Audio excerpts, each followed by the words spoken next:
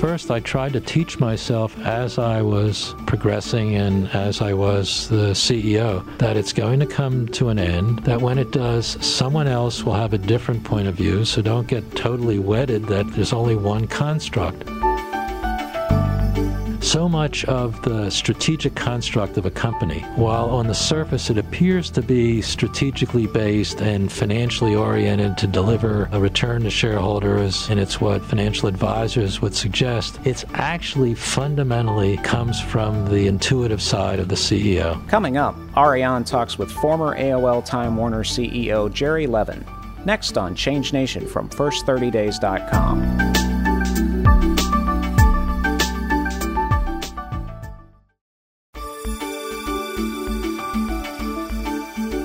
In Gerald Levin's life, there have been extraordinary highs and intense lows, some beautiful changes, and some of the hardest ones a human being will experience. From serving as CEO of Time Warner and being viewed as a visionary in the media world, to hearing the news that his son had been murdered, and presiding over what is considered one of the most controversial mergers in media history, Jerry has had to find a way to cope with extraordinary change. But among these highs and lows, Jerry has found peace and forged his own inner spirituality. He now runs Moonview Sanctuary, a safe haven to help people like Jerry who want to make peace with their own change demons and also recover from things like burnout, addiction, or any type of loss. Today on Change Nation, Jerry is here with me to share a little about his life and the lessons that he has learned about making change just a little bit easier. Welcome, Jerry. Thank you. Jerry, what is something that you would say to people who are facing a change over which they have absolutely no control? Well, I think the operative word is control, because particularly if you're a high-performance vehicle, you're usually accustomed to seeing cause and effect from your input, and that I can control my destiny. I can prevail over adverse circumstances. And I think one of the biggest lessons that you can have is that things aren't totally in your control. And if you can come to terms with that and see maybe what lesson there is in that, that's really important. What do you find is the change for you where you most got the lesson of letting go of control? It's difficult for me because I've had extraordinary changes, radical changes in my life. I guess I would go to the pivotal emotional experience in my life when supposedly I had it all with respect to the normal indices of success and happiness, whether it's financial or being at the top of a large corporation and having a big family. And then in an instant, with one phone call, it's all gone. The call came from the police who were downstairs in my apartment, and a son who was part of my being with almost a surreal connection. We had the same birthday, which started it all, and then his personality, his interests were so aligned with mine, and he was so invested in what we did at Time Warner. And then he did something that made him a hero in my eyes, and he decided to be a teacher in a very tough part of New York City, and so I could revel in his accomplishments. And then in one instant, it was all gone. And there are all these cliches about being outside the natural order of things. When you lose a child and you become a member of a club you never wanted to join. Yet I certainly didn't understand what was happening, why it happened, what it meant. And being in the performance world, I took one breather and then came right back. and just closed up at that point. And all of the cultural cues that came from our society and business just fed that, instead of saying, you've just suffered probably the greatest harm that a parent certainly can have. Just take time off. Forget about Time Warner and take care of yourself and take care of your family. But I didn't have anyone to guide me to understand that. It was right back into the fray. So if you could be someone's guide today who's listening or seeing this, who's suffered a similar loss, what would you tell them now? Well, the experience goes even beyond grieving and the inevitability of death somewhere in the family, including your own. It's to step way back and understand wherever you are on that particular road or that path, that it's going to change.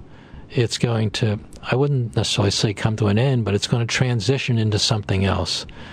And to recognize that, everything that you're experiencing is of the moment, and it's going to have an end point taking you somewhere else.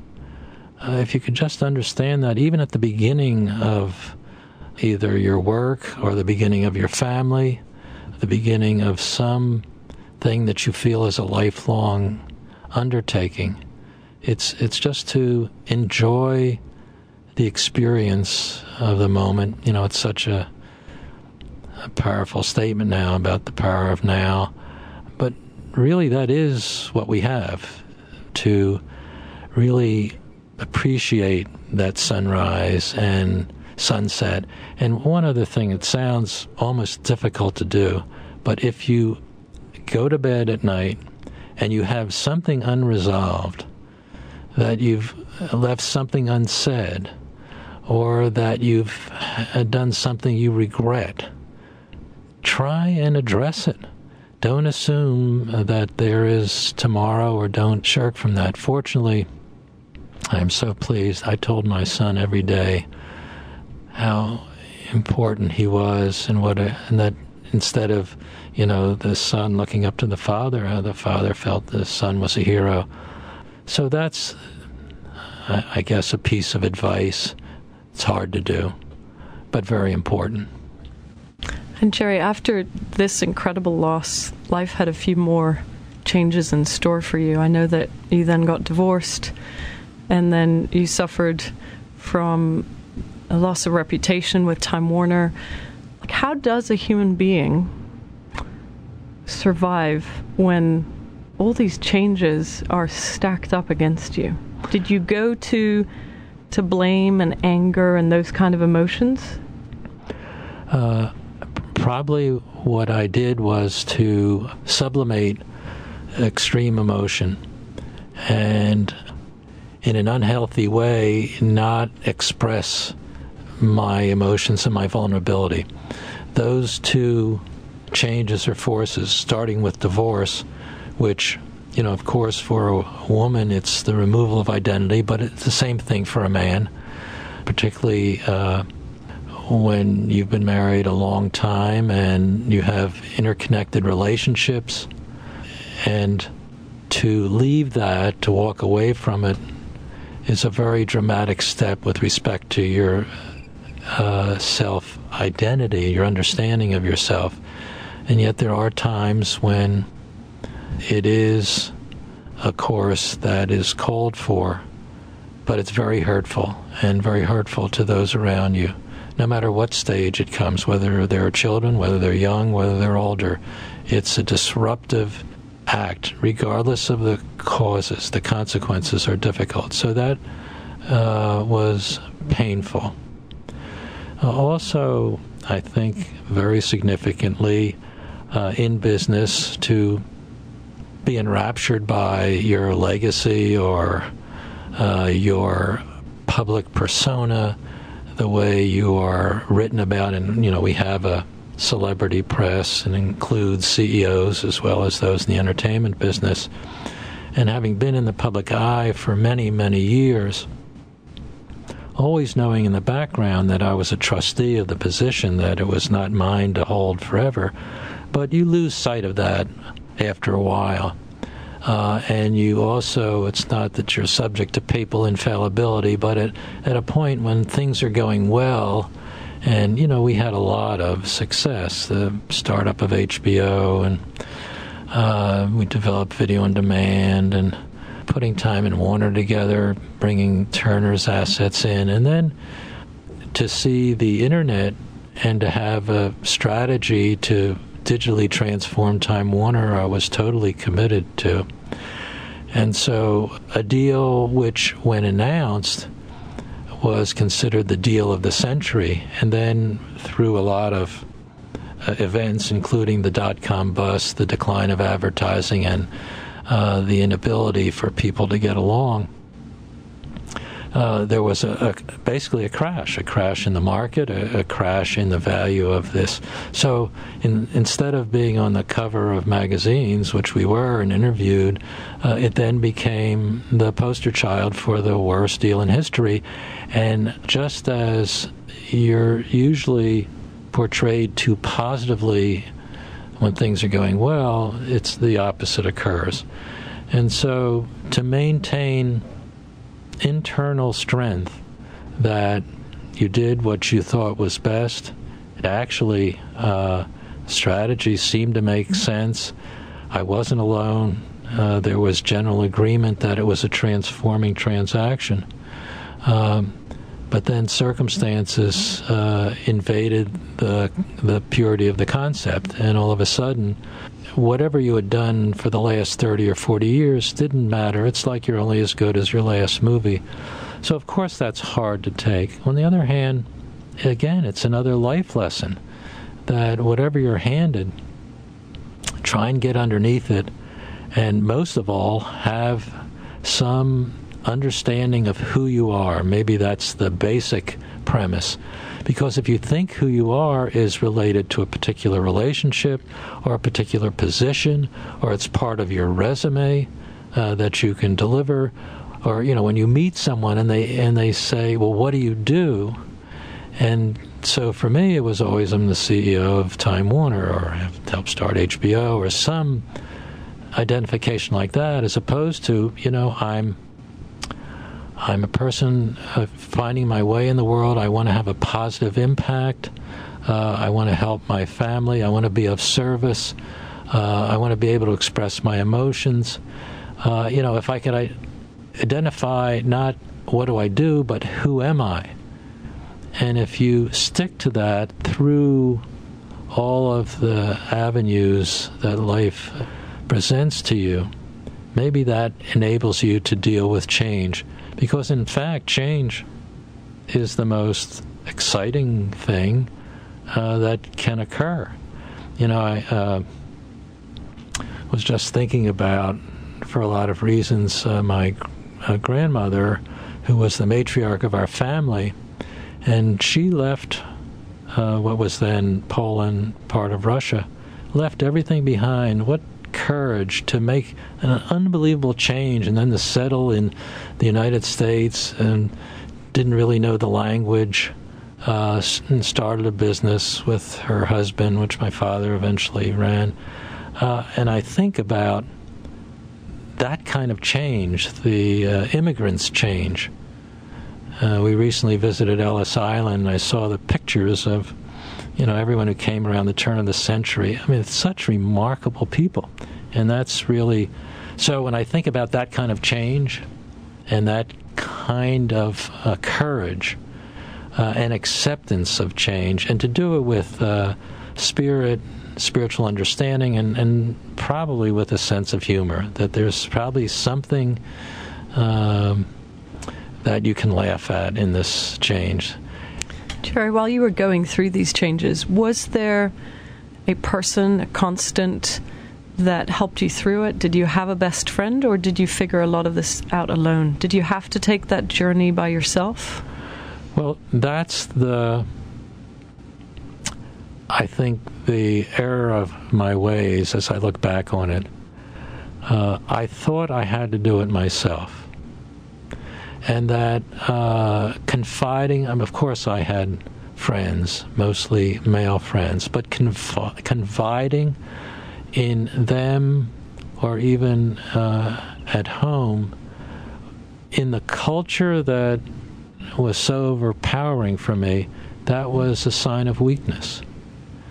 And it was only really after meeting Laurie and experiencing what I'll call the feminine sensibility, and understanding that it's okay to be vulnerable, and that is, in fact, if you can express your emotions and if you can talk it through and get some help, that's not a sign of weakness. It's actually a sign of strength and a desire to want to heal.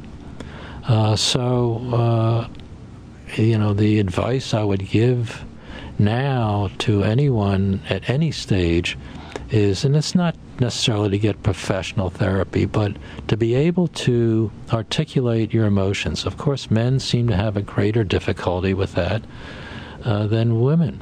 So if you can find some balance. I mean, I now believe that if I had walked into a Time Warner board meeting and said, I'm hurting today, I just need some love, I don't have all the answers, can someone just help me? There would have been a lot of stares, and somebody would have thought there's a problem here. Instead of that would have been a good thing.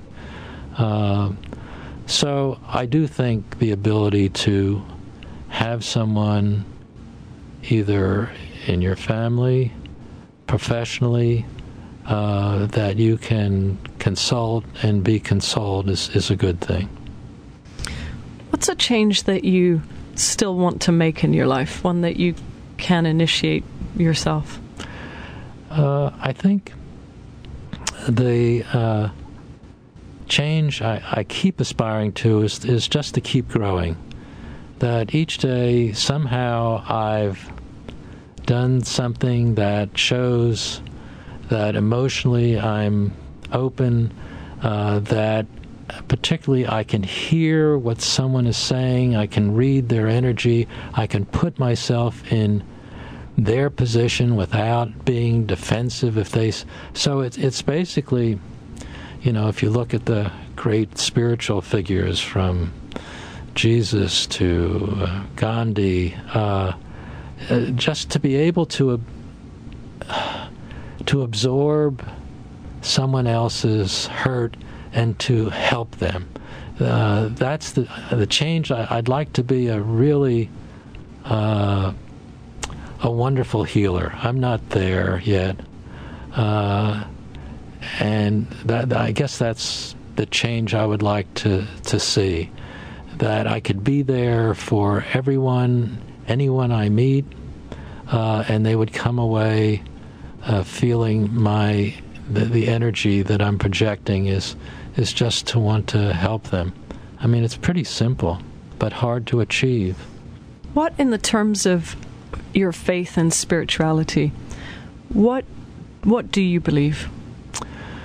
I've had an interesting journey, because as a child I grew up in a very religious household, and when I was young, in fact, my mother sang in the choir in the synagogue, and one day even before I had my bar mitzvah, the rabbi didn't show, and I went up and conducted services, and all the ladies came running over and said, "Oh, you're going to be a rabbi, this is amazing," which is what my mother thought. And then, of course, I went through the rebellious stage and rebelled against the religion of my family. And in college, one of my majors, in addition to English and philosophy, was biblical literature and Christian philosophy. And I became quite interested in Christian theory. And then I read this book called L'Étranger by Albert Camus, and I became an ardent existentialist. And that's probably, that the universe was benignly indifferent. Maybe that helped me because I think my own personality reflected that, so that I could withstand the slings and arrows of outrageous fortune. And then after my son died, it's like Job questioning, why do the evil people prosper, and why has God visited this upon me? But eventually, particularly after transitioning out of Time Warner, certainly after 9/11, which was a very emotional experience for me because I saw families hurting when the only thing that happened was somebody showed up for work, and it opened up the wounds of my son. And I guess I finally came to grips, very much helped by Lori, my wife, that there's a spiritual reason for everything. And if you understand that, it's not that there isn't, I don't even know what evil is anymore, but that there's some lesson, there's something to be learned. Even in the death of my son, first of all, we established so many wonderful things in his honor. And there's so many places around this country that are the result of that. And his image, his career has had tremendous impact. And of course I want him back. Yet, when viewed that way, and he had a beautiful life. So the spiritual core now that resides in me is that there's a God in each of us, that we all have the ability to connect with the world, with the universe, with whatever you believe is this higher power. And what's fascinating about it is that I did go to a Quaker school which had the doctrine of the inner light, and of course that's essentially what this means. So I'm certainly Jewish in a cultural way, but spiritually, that there's wisdom in all the great teachers of all the great religions. How hard has it been for you as a man to commit to more of a spiritual path and way of being, and still want to be active in the world? A lot of people see it as being an either-or choice. Is it possible to be both? It's a very good question. First of all, for a man, particularly raised in the generation that of my upbringing, to be totally open, totally vulnerable, spiritual, intuitive, vegetarian, and to cry. But probably the most difficult thing is to articulate my emotions. First of all, to recognize the feelings, but then to describe them and be open about them. That's been difficult. And then to not want to retreat from the world. To meditate and go into some retreat community. But to turn around and say, maybe your experience, you can put your life experience at the service of others. And if you return to the world not in the way you had before, which was all externally performance-driven by a Wall Street culture, but return in the world where you don't, instead of having 90,000 employees, we have 12 full-time employees at Moonview, and if you affect one or two people rather than changing the world, changing the technology of the world, which I was trying to do, that's a good thing. And the operative word probably is balance. That if you can balance your masculine and feminine, if you can balance your interior world with being in the world, don't give up on society, but just approach it from a different point of view. When you look out and you see very busy, stressed out executives, male and female. What do you want to tell them with all the experience that you have?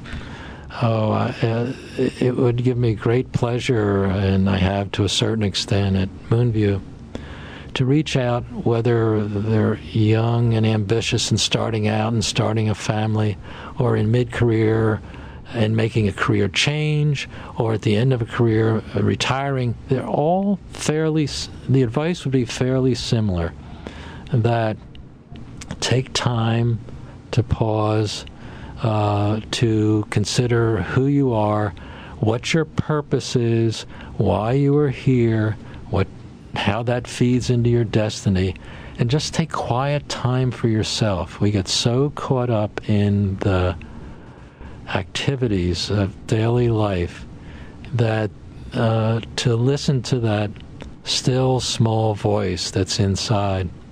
The other thing, we had a workshop recently I thought was pretty interesting for executives at Moonview. And one of my colleagues came up with the assignment that people should write a mission statement for themselves. We're so glued to creating a corporate mission statement, but write your own mission statement and infuse it with meaning and depth and spirituality and purpose and understanding. I think that would be a good piece of advice. Did you write your mission statement? I'm still working on it. It's a work in progress. I know I have some healing mission, and my life story could be helpful to people if I don't get caught up in just the act of communicating that, if I have a real connection with people. Jared, do you feel successful today? I feel extremely fortunate to have been given the opportunities to go on this extended journey, and I don't view it as there were downs and there were ups, there were successes and there were failures. I view it all as just a part of the tapestry of my life, and I'm so grateful for that, and it's left me, and this is something I've aspired to, without regrets and without wanting to, I'll say it this way, tell my story in a legacy way, but only communicate my story one-on-one in a healing way. Do you consider yourself an optimist? Do you consider yourself someone who will look for the positive and believe there is a gift in everything? That's the way I would characterize myself now. Whether it's always been true, I don't know for sure, but I do know that I've inherited from my grandmother and my father, who are very optimistic people. I probably have the same spirit, and I guess we could call that optimistic. It's what certainly propels me, and I think it's helpful to know how fortunate we are. Just we're given a gift. We have it every day, and then to share it with others is a beautiful thing, and to just see the beauty around you. It's such a wonderful thing. So to that extent, I guess you would say I'm an optimist. I'd love to talk a little bit about Moonview. Sure. You see hundreds, if not thousands, of people who come through those doors either going through some sort of change or with identity issues or addiction issues. When you see those people, can you tell what will really create profound change in that person as opposed to have it be just a temporary change experience? What I've really found interesting is that we have such a range of reasons why people come for help. That could be depression or anxiety and burnout. It could be addiction. It could be chronic pain or a life-altering diagnosis. It could be someone who's trying to be more resilient. But when you actually, after we do all the important things, psychiatry and psychology and neuroscience, and a lot of the Eastern modalities, which are really important, there's almost a common theme that if you can deal with what's presented externally, but then go inside and have some kind of spiritual revelation of what your core identity is, what your core purpose is. Am I here to be of service? If you can tease that out of someone through a very intensive process, that seems to be the gateway to some kind of healthy outlook to deal with life's changes. It's so interesting because everybody comes in with something totally different, and we have all these different practitioners who work as a team on an individual. But just getting that core understanding, that spiritual center, there are all these words about it, but that's the human soul. That's what's inside, and if you get to understand that, it helps with addiction. It helps with everything. Forgiveness is also a big part of change. Forgiving someone that might have done something to you, forgiving God, forgiving external circumstances, and also forgiving yourself. Have you completely forgiven everyone and everything, and have you forgiven yourself? It's such a critical question, because it is one thing to forgive others, and to me that's the highest state, really, because it means that you're not defensive, you're not angry, you're not attributing something to someone else, and so that quality of mercy is such a beautiful thing. I'm aspiring to be there, and then I think forgiving yourself is the critical element. That most people, particularly in where they're expected to perform and to create, get down on themselves for something that they perceive to be a slip or a mistake, or instead of seeing the good in it, seeing the lesson. And yes, that quality to forgive yourself. It's interesting, recently people always ask, well, why not apologize for the hurt that you gave in putting together what some people think is the worst merger in history, all of which is quite an extreme statement. And yes, I do apologize, because for those who experience financial pain, there are a lot of people who didn't. But it's also important to apologize to myself. And so these are qualities, these are divine qualities that, most religions teach. And if we can just incorporate them into our daily lives, the quality of mercy is not strained. I mean, it's such a beautiful thing. I know your belief around the power of the soul. What do you think in this lifetime that your soul came here to learn? Well, just as an aside, I believe corporations have a soul too. I never quite figured out how to make that visible and real, but I have some sense that my soul is an old soul, that it's been around before, and that I don't fully understand what that was. Yet in this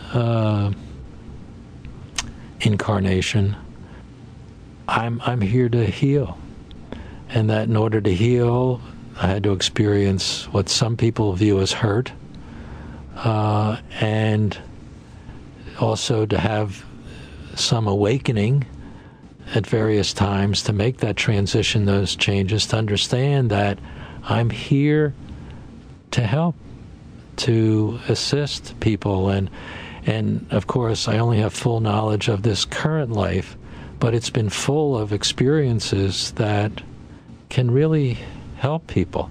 I mean, it's so interesting that, I try not to have many interviews at this point, but I guess I could show up and somebody could ask me a question. I'd probably reach back and there's something happened to me that's probably relevant to the question. So that's what I think my soul came in to be experiential and then to communicate that experience to others. Jerry, when you look at Time Warner, and you are so eloquent with your feelings and your emotions, what is the emotion that comes up for you today? Well, I've gone through several emotions. First, I tried to teach myself as I was progressing and as I was the CEO that it's going to come to an end, that when it does, someone else will have a different point of view, so don't get totally wedded that there's only one construct. And increasingly, I now believe that so much of the strategic construct of a company, while on the surface it appears to be strategically based and financially oriented to deliver a return to shareholders, and it's what financial advisors would suggest, it's actually fundamentally comes from the intuitive side of the CEO. That there's something that it's rationalized in the form of pluses and minuses and an articulation, but it's the kind of the intuitive understanding of what the CEO wants. So believing that, I'm very comfortable with all of the changes that have occurred. I love the publishing business. There is no publishing business at Time Warner. I love the cable business. It's about to be spun off. I actually like the music business. It's not a part of Time Warner anymore. And so, actually, there are a few other things I like that, like the Atlanta Braves. But it's not that I was attached to them and that's the only construct for the company. And I think Dick Parsons did what he felt was important, and I respect that, and I think Jeff Bewkes is doing the same thing. I also always had the belief that a CEO should step down and out and not hang around and not be there to, kind of tisk about what's happening. So I could, I could be wrong about this, but I do think intuition plays a big role in decision making. When you look at the building or when you hear about Time Warner or you read about it, is there one word? Do you have a sense of peace? Do you have a sense of curiosity? Do you have a sense of distance? Yeah, I think early on it was difficult because I wanted to speak out about what was happening.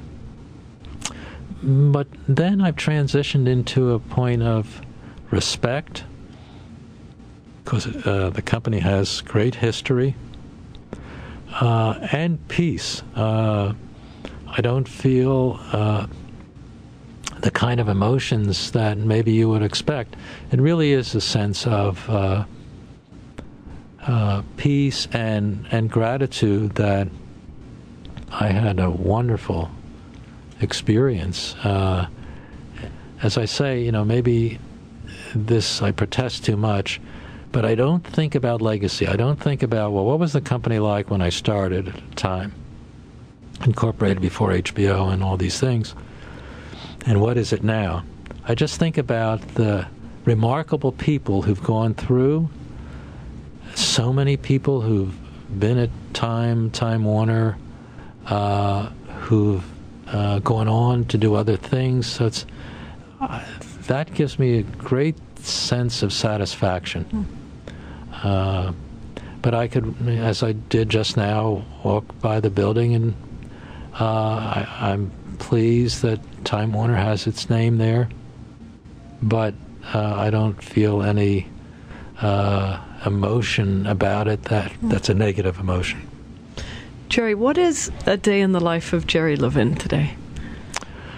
Well, I heard you run every day. Yes. You shared that with me before. Well, we meditate first. My wife and I meditate every morning and every evening.